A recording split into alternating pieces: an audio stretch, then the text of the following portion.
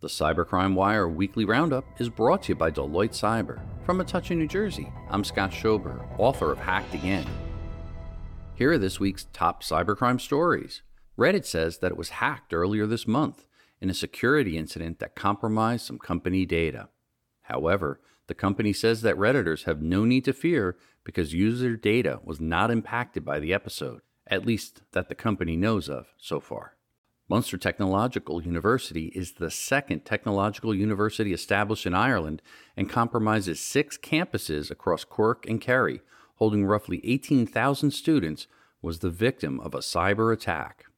German kitchen system specialist Hayfeli has announced that it has been a victim of a cyber attack and has temporarily shut down its IT systems worldwide.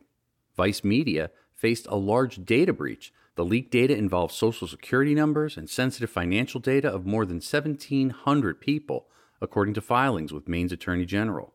In 2 separate filings on January 26th and 31st, Vice Media said it was alerted on March 2022 that there was a cyber attack on its network. Reporting for Cybercrime Radio, I'm Scott Schober, author of Hacked Again.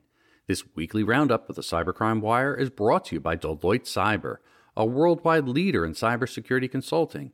To empower your clients with understanding and trust for a cyber-powered future, visit Deloitte.com/cyber. For more breaking news, visit cybercrimewire.com.